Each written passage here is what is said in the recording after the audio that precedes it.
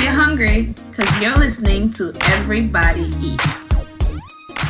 Welcome back, everyone. Welcome back to another episode of the Everybody Eats podcast. It's your host, Bensky Belazaire. We got our co-host, Eden here, and we are joined with a really special guest, Miss Madeline Flores. Thank you very much for joining us from the great state of Texas. Thank you very much.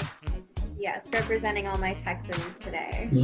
Definitely. So, for those who are checking us out, make sure you're listening and tuning in on all platforms, Apple Podcasts, Spotify, and watch all the episodes on YouTube. Make sure you're subscribing to our YouTube channel. That's Everybody Eats. Make sure you're subscribing. We have all our videos on there, and make sure we're on Instagram a lot. We're on Instagram heavy. That's where all our snippets go. So make sure you're following us at everybodyeats.pod on Instagram.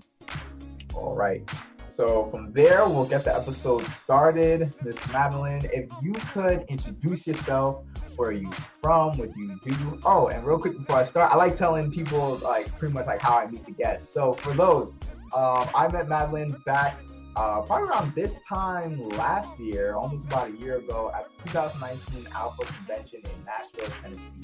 So I speak a lot about NABA. Eden and I, Alan, we had our guest. He was one of our guests. We were involved in NABA a lot, National Association of Black Accountants.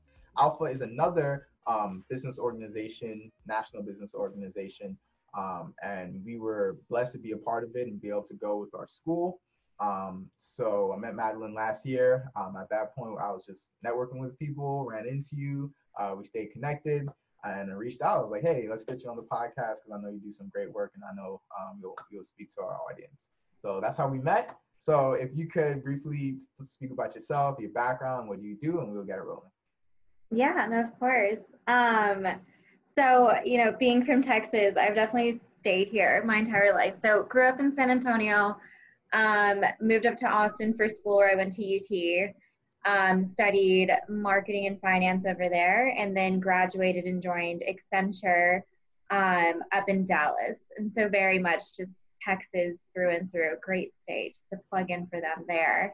And, I think that, plugging into Alpha, I think this is probably the better way of describing myself and how I got so involved in an inclusion and diversity kind of corporate way is when I went to high school, when I went to middle school, actually, I was the darkest person in that middle school, right? And I didn't really notice it, but that was my reality. And then when I went to high school, I ended up being the lightest person in pretty much my entire high school. And so when I went to college, that was the first time that I saw people that looked like me. And I think that having those experiences really shaped who I am, right? And helps me understand and what's important, what my pillars are. And so that's where Alpha comes in, right? It stands for the Association of Latino Professionals for America, for anyone who doesn't know. And it was my way of feeling, like I belonged, because I was never on, any right way. I was just completely the outlier. But it also let me bring in all the different perspectives that I had, right? So in my middle school, it was a private school that my mom taught at. So we had a free tuition there. But all the parents were CEOs and executives. And so that's what I was used to. When I went to college, a lot of the parents were custodians and hourly workers. So having that different type of exposure helped me understand, and this is where it helps me with consulting and why I think I chose consulting, is having a better, empathetic view and understanding different perspectives and engaging and celebrating them, rather than having preference to one or another because of a certain set of experiences. And so all that to say, maybe it's a bit of a mouthful to give who I am, that's really, it's all kind of connected and how I've ended up in my professional career of being in consulting, of being able to actively listen and engage with my clients no matter their background, but also why I'm so active in a professional development community to make sure that people that look like me are able to succeed, feel supported, and feels like there's representation, because we still have a long way to go. But something that Alpha stands for, and I'm sure you guys do as well, is you lift as you climb, right? So if you make it past stage 3, you're turning around and seeing who's in stage 2 and bringing 3 of them with you, right? And then you continue that process. And I think that's something that Alpha encompasses, and I know that NABA does as well, because we also had NABA at UT Austin. And it's those organizations and people that you surround yourself by. And generally, that's what they're motivated by as well. And so as I'm in my teams, I always want to make sure everybody is, you know, supported and there's that structure there. But that's really kind of me in a nutshell, if that's helpful. But I want to make sure it's relevant to what we're going to talk about as far as, you know, my experiences helping me in the professional realm. Definitely. I think that's a great explanation. And again, like a little later in the episode, we'll go a little bit more in depth in the involvement in Alpha. But I think that produces a great framework of what Alpha stands for, what NABA stands for. I speak about all the time, and like the importance of giving back and all those things that we'll speak about a little bit later. So in terms of consulting, right? I know for me, I wasn't an accounting student, right? Edom was an accounting student. We had Alan, but most of the people in NABA, they were accounting students. I was economics. So I was like, okay, one, I've never taken an accounting class actually. And from what I heard of accounting, I was like, I don't like it, right? So to me, I was like, all right, let me maybe get into consulting, right? To me, I thought it probably like fit my interest a little better. I hear like, oh, consulting, they make a lot of money, they travel a lot, they meet a bunch of different clients, right? So that's what I heard from consulting. I guess those are the stereotypes. So as a consultant yourself, how would you describe what is consulting, the different types of consulting, and like what if you could like explain that? Yeah, I feel like I'm going to give my answer, but I'm also going to say that I feel like nobody can give the best answer for anybody to understand, because in reality, my parents still have no idea. They know I have a job. They don't understand how I can be working with different people all the time. And whenever I'm between projects, they always, you know, text or call, and they're just like, so were you fired? Do you still have a job? Like, what's going on there? So it's definitely an interesting industry.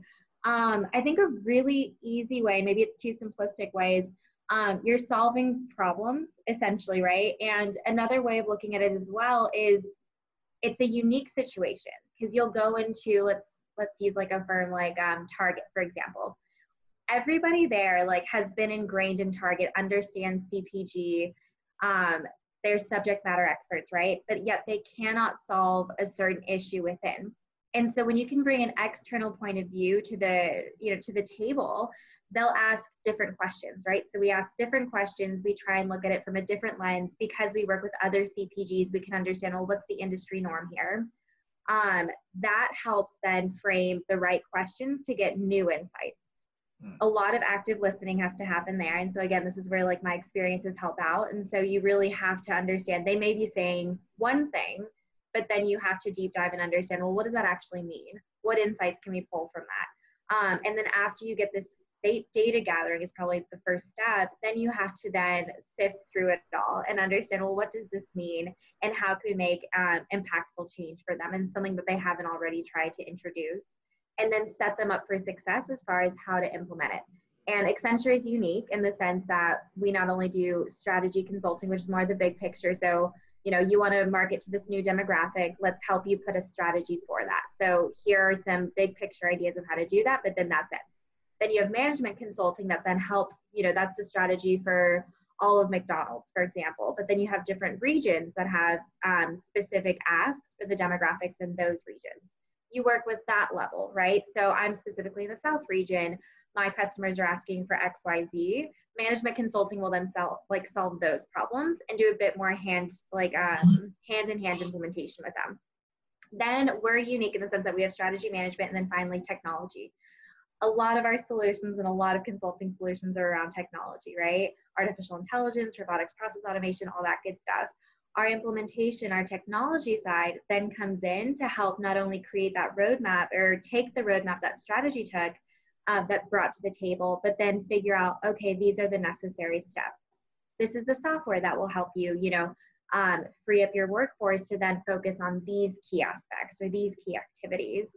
And so the different kinds, strategy, management, technology, and technology can also have a wide range as far as switching from one platform to another. But again, it does go back to actively listening for what the actual problem is. Very similar to when we go to a doctor, we're like, oh, my head hurts, I WebMD'd it, I have kidney failure. Like, no, let's go back. Let's do some exams here and figure out, you know, what is the actual, you know, root cause, what is the issue there. And then once that's found through the data gathering, what can we do moving forward to help make sure that it doesn't happen again and it's a sustainable solution, so that you have a short term kind of like, this is what we're going to do, and then a long term to make sure that you're set up for success. So long answer, but again, it's difficult to give an easy one there, but happy to, you know, go into any of that stuff. Definitely. No, I think that's a good explanation. Kind of like you said, like, you know, practical. If we have a podcast, right? You and I, we have a podcast, and we have an issue trying to reach, you know, people out in California, right? I guess we would hire someone like you and I. We can talk about it all we want, right? But we might have like the same questions and same answers. So like hire somebody, a third opinion, who maybe like specializes in, you know, helping other people or specializing in reaching people in that code. So it's like, hey, like, you know, have a phone call. This is my issue. You know, like, how can you help me? And I figure like, you come, all right, this is the steps that you're taking. This is how we can, you know, new things, new projects, new things that you can do to reach that. So I think at least I understood it. You good? You got it. I got that. I'm kind of, I get it, but not like, I guess probably not to the level Bensky gets it. This was his passion, so I'm kind of like, yeah. No, I guess like I guess I was interested in this a little bit more, but I think for me, at least, I always found it somewhat interesting, mainly because I figured it just suited my personal strengths a little bit more. I wasn't really, like I said, I wasn't like that. I wasn't looking to be a CPA. I wasn't looking to be, you know, anything in that accounting. So I kind of, I think that's why I felt it a little bit more. So in consulting, there's different, like, you know, like Nancy just said, there's different like specializations, you'd call them, in terms of what you specifically focus on, like management and I guess. Yeah, and you're seeing it shift a bit right now, but generally, right, there would be the big picture problem.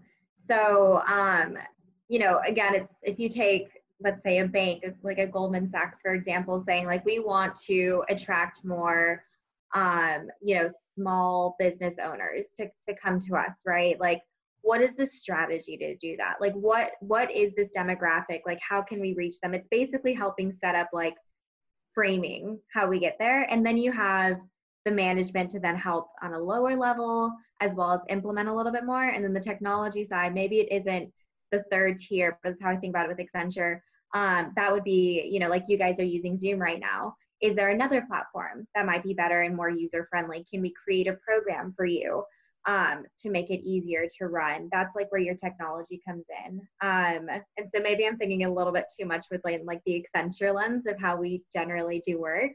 But yeah, strategy, big picture, management, more of like implementing in small picture, and then technology is everywhere, essentially. Okay. We're now surrounded by technology, if that's helpful. No, now I get it. So with that said, I guess since March, since all this happened, what would you say has been the maybe not moneymaker, but the big ask from Accenture in terms of your clients? I'm sure they had to shift what they were using you for. So what area?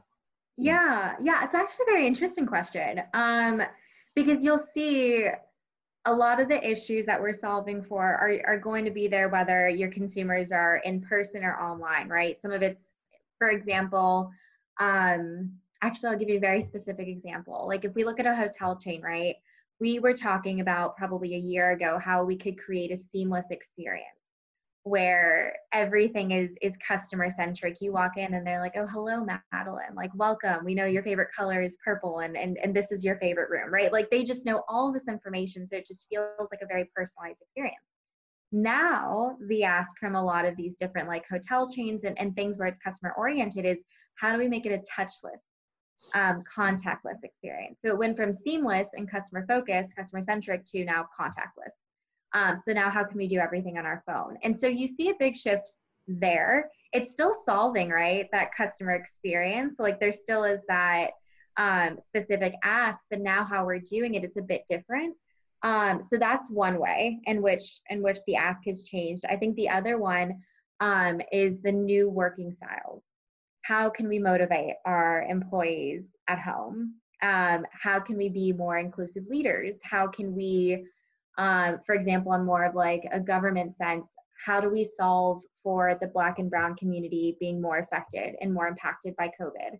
How can we solve for that in education and things in that nature? So there are definitely lots of asks right now about remote learning, remote working, and then just like the disproportionate amount of the effect on different populations. And then you're seeing with other clients that have more of a customer base, how do we make it more of a contactless experience while not losing, our values as a firm and what they generally come to us for. Okay. Is that answering it? Or I don't know if you were hoping for something different, but it's no. That's basically what I expected for the most part. Yeah. You're like, I know this. No, that's a great question, because that gets me thinking. Like when you said what are companies new ask, like moving on in the future, COVID, and just in the terms of like you mentioned technology and AI, like companies are gonna have to literally change how they operate everything, right? Like more sanitary, social distance, and all that stuff. So that kind of gets me thinking, like, yeah, and companies what they're going to be asking for is different, and like the solutions and like I guess the technology aspect, I'm sure there's a lot of room for growth there, because everyone's going to want to implement new AI and new softwares and all that innovation going on in the future. So yeah, I will say one expected benefit is something Accenture, again, this is Accenture specific, that we push a lot of technology innovations, AI innovations. And what's been one nice benefit is now companies can't lag on making that decision or going forward down that path. You have to respond. You have to figure this out. It's pushed that needle forward. So that's been one, I guess, interesting benefit for us is now there's that more like, oh, this needs to happen now. We can't keep telling Accenture, well, maybe in a few months we'll tackle that problem then. That's been really nice for us because we can see the benefits, and now they're seeing, all right, the timeline is now shortened and we need to get this done for our employees. Definitely. So what would you say for either, students or, early careers or anyone who may want to get into consulting? Maybe if you give like 3 tips maybe or skills that, they should be working on, focusing on, trying to refine if that's like a space they want to get into. Yeah, no, good question. I think one, tangible way of understanding how to problem solve and set yourself up for success in consulting and recruiting is going to consulting, firms' websites and looking at their success stories, client stories. You can see they'll literally draw it out for you. I don't know why I didn't do this as a student, but we'll put out for you, like, there was a CPG that had this issue, and this was our approach to solve it. This was our ultimate solution. And like, this is how we did it in the short term and long term. And that helps you be able to frame problems in the correct way of looking at it and processing that information. And then you also see how those companies generally try and approach it and solve against it, right? That's a really good one, and like indicator one of like how companies approach these things and which ones you would want to more than likely prioritize recruiting for. But then 2, it gets you thinking creatively, right? Okay, this is how tried and proved methods have been done. This is how I should be looking at and framing problems. I think that'd be one big one, and what that'll give you is how to frame. I think that's one really important thing that we're looking for in students. The other, I think that's a really easy one as well, is there's so many resources out there just to get prepped on like case interviews and how to, like, there's certain methodologies. And now that I'm thinking about it, I don't remember many of them, but like Porter's 5 forces is one of them, right? So when you're given a certain, let's say like growth problem during a case interview or anything like that, like what we get with our clients, here's a way again to frame it. And so there are so many resources out there. If you just looked up like case interview prep, plenty out there. I don't remember any at the top of my head because thankfully I'm done with that process. And so I haven't had to look at that anytime recently. I think the third, and maybe this is different than what other people would say, but I think it would be reading. I prefer like social psychology books. And I think that's really interesting because then you understand how people view things. And that's something that's extremely important within consulting, is just understanding how your client and then how their customers view certain products, view certain experiences. And if you can understand that like psychological component as well as the social, it helps you be able to ask the right questions and relate to your client as well as the customers to provide the correct solution that's actually sustaining and that people will actually respond to. So reading, and like Dan Ariely is a great one for that. Malcolm Gladwell has like a really great podcast if you're not a big reader, totally understand. It's like Revisionist History. Adam Grant is another one, and they all have a lot of books out there too. And I think that's just a really great way of just kind of, I don't know, it's almost like understanding the people that you're trying to help solve problems for, and it gives you that psychological component that not everybody takes time to understand. I got it. I think those are great points. I think those liberal arts classes like sociology, psychology are really, I mean, I personally, I couldn't say this until last year, my senior year. They really do play a big role in life and everything. Just, you know, all the, like you said, the social psychology aspect of it, just the way people think and oh, for what makes sure. them, yeah. I had like a call with somebody earlier today, and she was a psychology major, and I was like, I regret, like, I wish I could go back and do psychology, you know? I think it's like, that's been my best friend in like my journey in my career, these books. And understand, because you're interacting with people. No matter what you're doing, you're interacting with people. If you understand how a person thinks, works, you're going to be more successful. So I could not agree with you more. I wish I took more of those courses while I was in college. But the nice thing is you can find other ways of learning. And my biggest one have been these books as well as these podcasts. And so thankfully I can try and like still self-educate, but I do wish I did more in college. Definitely. I think that's some gems out there for people anyway. Like we had one of our bros, he's from Houston actually, but he's into pretty much psychology. He has his own like psychotherapy business. But you know, back when we were in school, he's always, you know, big on psychology, on like, yo, if you know how someone thinks, like you could really work well with them, you know, how to like communicate and things with them. So I think that's just good gems for anybody who's interested in psychology, interested in, you know, getting involved in those books. And like Edom said, I do wish I took a little bit more of those like sociology classes and stuff in college. I never ended up really taking maybe one. I took one like ancient sociology. I don't know. So one like philosophy books, and one of those like philosophy classes. I didn't really pay attention, but like I only took like one. But I definitely wish I took a little bit more. But hey, yeah, like you said, self-education, that's where it's at. So right. Edom, do you do a lot of psychology within accounting, or have you seen that be beneficial? No, I did nothing until my senior year. I took 4 or 5 psychology classes just during both semesters because I needed some credits, and I was like, I've taken everything, literally everything. And honestly, after going through it, I'm like, you know, this makes sense now. This makes sense now. Oh, Like it's crazy how it ties in everywhere. You know, you play a video game, or, you know, a rapper says something, or someone says something on TV, or you finally get why your parents act this way, or why or why, you know, your significant other acts. It just makes everything just starts to click, and it, you know, it just makes sense. So I'm really upset at myself for like kind of like brushing off psychology as a major and as a study. You know, I really wish I went back and maybe not minored, but definitely took a lot of those courses just to take them. So sounds like you did a lot more than the average person, like 4 or 5. That's pretty impressive. Good. But yeah, so before we move to the next segment, any last points before we move to the next segment? Questions, comments? I have nothing. I think if you're interested in consulting, just talk to people in it, and you'll get a better understanding. I know that it is very unknown, but the more you talk to people, you'll understand what you might like about it, what might you not like about it, and that will help you understand if that's a career you want to go in. Definitely. Listening to and like make sure you're paying attention. Dropping gems. So all right, on that note, let's move on to the quote of the day. So yes, for segment 2 for that quote, do you have that? Yeah. All right, pop it up. All right, so the quote is, closed mouths don't get fed. You got to speak with some bass. I know who said this. This is a lyric, right? Yeah, it's a lyric. This is a lyric. You already know it? Is that what you just said? No, I've heard it before. I don't know who said it, but I've heard it before. Closed mouths don't. Say it one more time. Closed mouths don't get fed. You got to speak with some bass.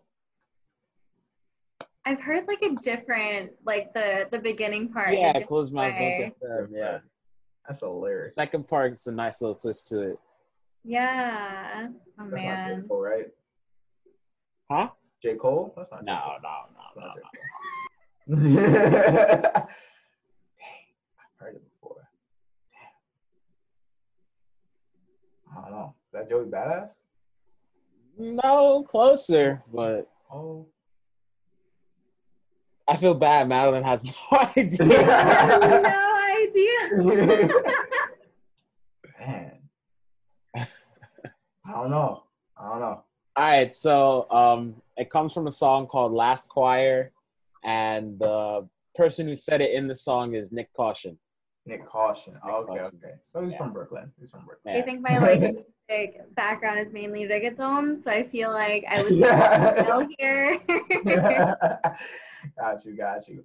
I But should've yeah, said- like you said, like closed mouths don't get fed. I guess that's more of the like more popular saying. Like my boy Sosa, he was on the podcast again. He's from Houston, right? So he's the one who used to always say that to me like freshman year, right? Whenever it was like, oh, I was scared to do something. He's like, hey, closed mouths don't get fed, right? Like you have to speak up. So That was a good quote. I liked that one. Thank you. So yeah, Wow. yeah, you do have to speak up, right? Like so I've been learning that a little bit more, like post graduation, like working in the workplace, like sometimes not everyone's always going to be paying. Like in school, you're a little bit more nurtured environment. Even in college, even though you're still more on yourself, but it's still surrounded by like a lot of professors, teachers, right? It's a little bit more of a nurtured environment. I feel like once you start to like leave that environment, it's more on you to kind of like take initiative, kind of like ask for more education in certain things, like in at work, right? It's going to be more, if you don't understand something. I've learned more recently, a lot of times you have to speak up like, hey, can you teach me this, instead of like school where it's more like, all right, they're going to get to it eventually. yeah, you know what I'm saying? So at work, yeah, they're going to teach you some things, but I've noticed a lot more, it's like, the ones who like excel are the ones who verbally like, I want to go learn that, I want to go learn this. And it just, that quote just applies to like a lot of different things. So Yeah, I feel like even on a smaller scale, you're in a group of friends. If you say the joke at a lower volume and then someone else says it at a higher volume, they're going to get the laughs and the applause and all that. But you're just sitting there like, oh boy. yeah. Yeah, but yeah, it applies in everywhere. Even like networking, if you stand there on the side, you could be the most qualified person in the room. But if you're just, a wallflower, nobody's really going to notice you. So. It's a fact. Thinking of the Alpha convention, right? Or an NABA convention, an AMBA conference, anything that we've been to, right? At those career fairs or just like speaking to professionals, right? The ones who usually get those opportunities are the ones who go out of their way to network and not just standing there and be like, oh, I'm shy, right? Like, Yeah, no, I definitely agree. And, on the flip side of that too, and this is just from somebody who's been doing lots of recruiting, the person who's almost outspoken or in a group, right, that isn't letting others speak, right? That's also not great. So you have to find that middle ground. But yeah, you don't find many. It's difficult for somebody in a professional position to see somebody on the side. And of course, like when I see that, I want to go and talk to them. It's not possible. Like, there are too many people coming up. And so, yeah, I really agree with that. I really like that. Yeah, gotta take initiatives.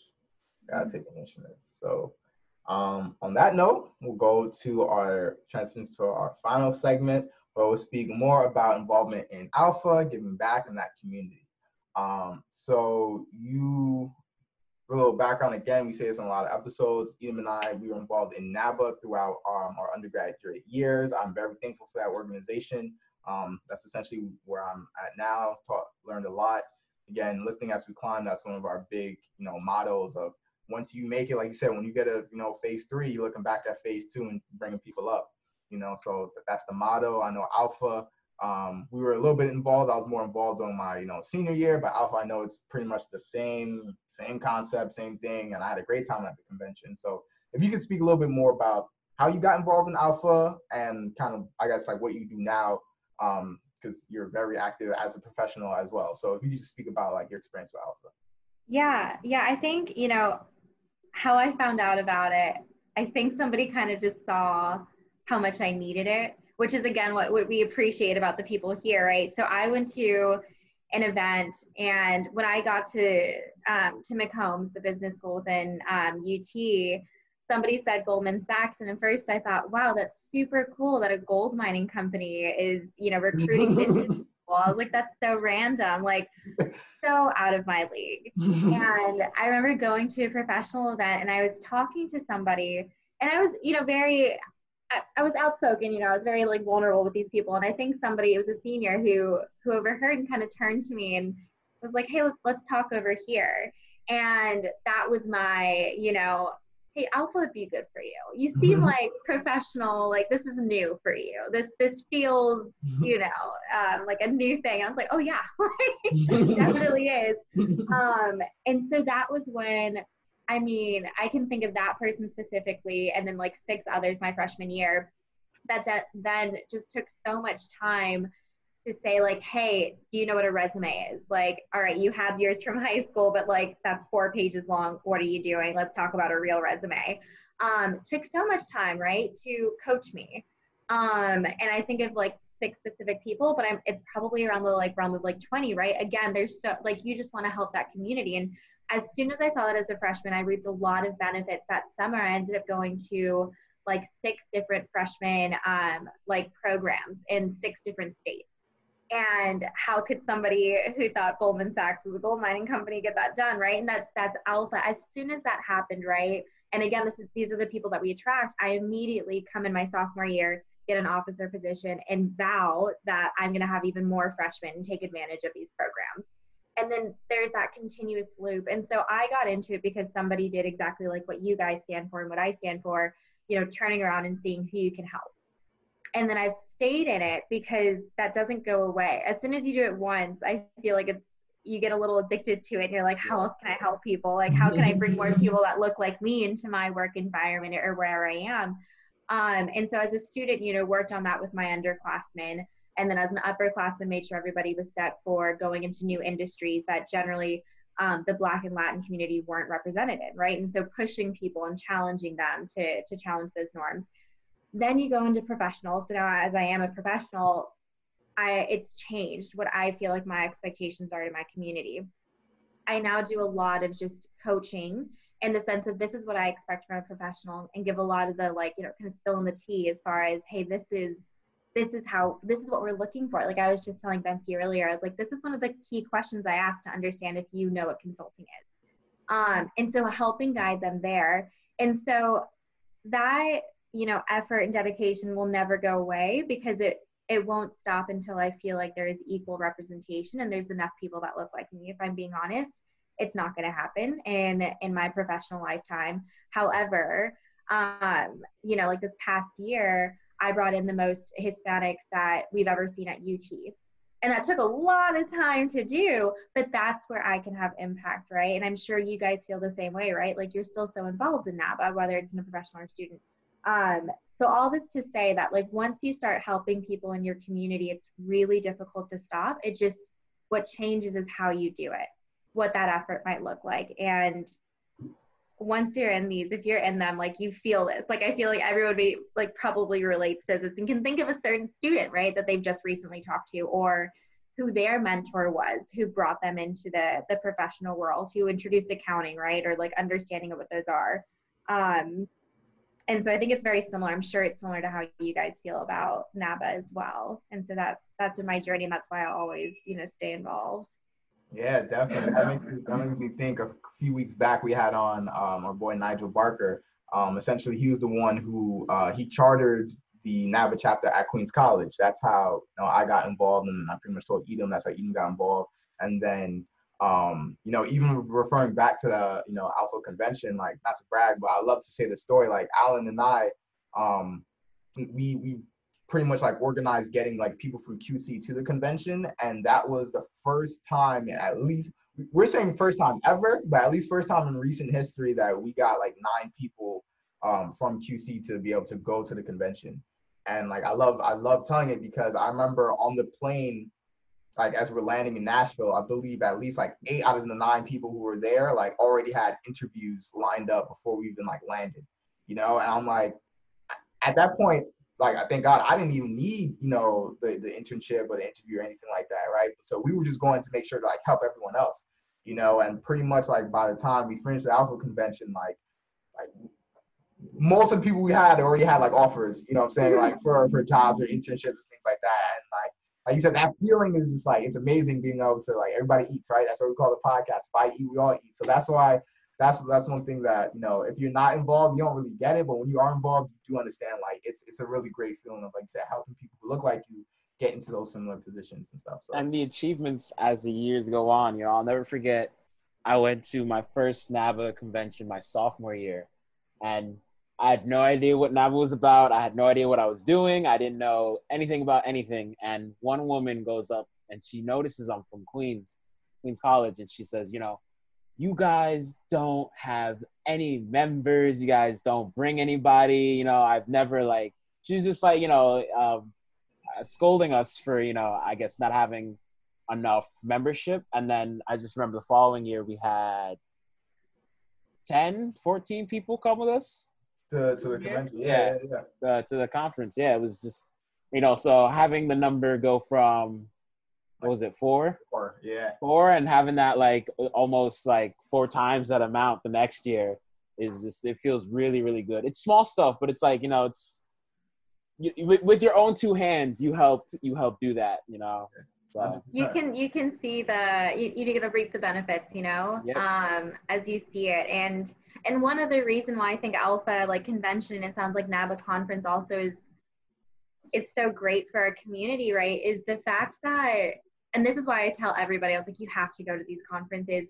There's this understanding, right, of somebody that looks like you're in the Black and brown community, where then you don't need to have that almost level setting conversation. You can just go straight into it. I wish it didn't exist, but it definitely does.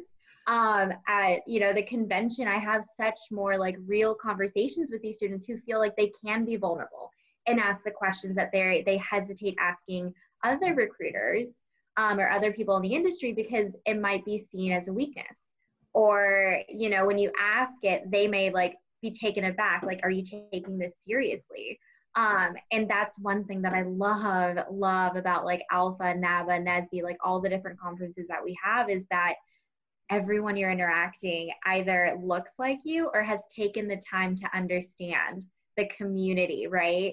And understanding where the obstacles are and where the frustrations are, and be able to speak to it and relate to you.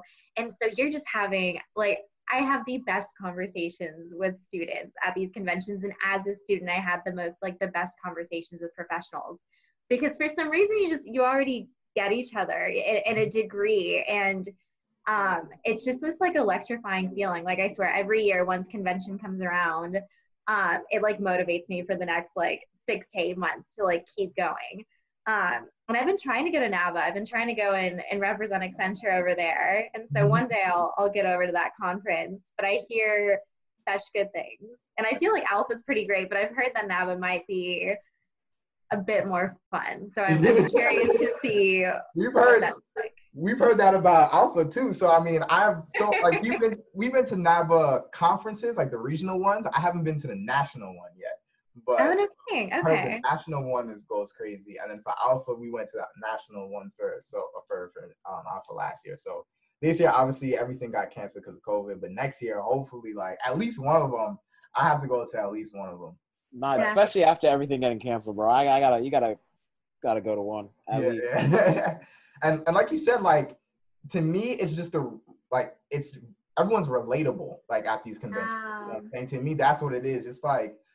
Sometimes in these professional environments, in the office or whatever, what have you, you kind of put on like a face a little bit. You have to like, you know, kind of like, you know, put on your suit and tie and be like, hi, you know. But like at these conferences, you just feel more relaxed, more like, hey, bro, like, you know how it is, blah, blah, blah. You know what I'm saying? Like, and it's just, like you said, like that barrier of like professional, like we're still professional, but that barrier of like putting on a face, to me, at least is removed. And we could just get right to the point, like you said. I could be myself, right? I can talk to you. I know for the most part, like how you feel. I understand how things affect you. You understand how things affect me. And we could just have like a real conversation, right? So that's one reason why I really love it.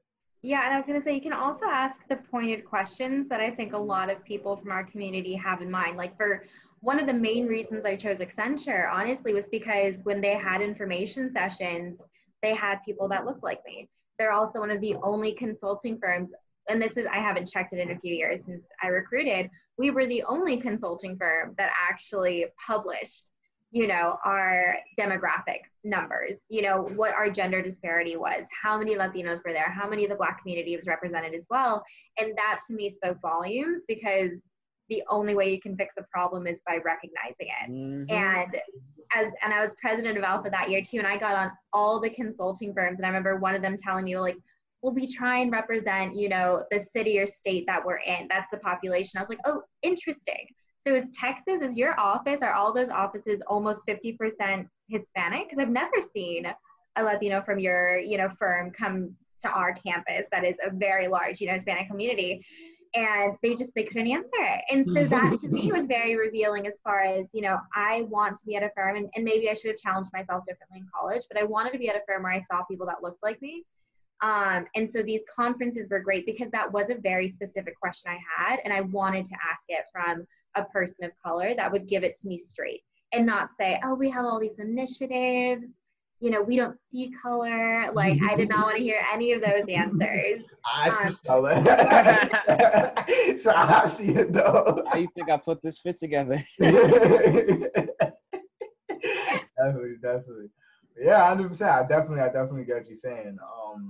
For real. Like, for anyone listening out there, if you're an undergrad, definitely get involved in those business organizations. NABA, Alpha, Ascend, those are the big three. I'm sure there are others out there, but those are the big three that I advocate. NABA first, I'm biased. But I'm biased. But for sure, like, get involved in those business organizations. They only have your best interest in mind. And again, like, everything I've learned about the business field, professionalism, resume writing, public speaking, like, all that stems from interactions at NABA, people involved in NABA, and Alpha, of course. So definitely, if you're in college, get plugged in. And even as a professional, it's not too late. If you work for like a big corporation, a lot of times they'll have like diversity groups, or like they'll do recruiting at these like conventions and stuff. So there's always ways to get plugged in.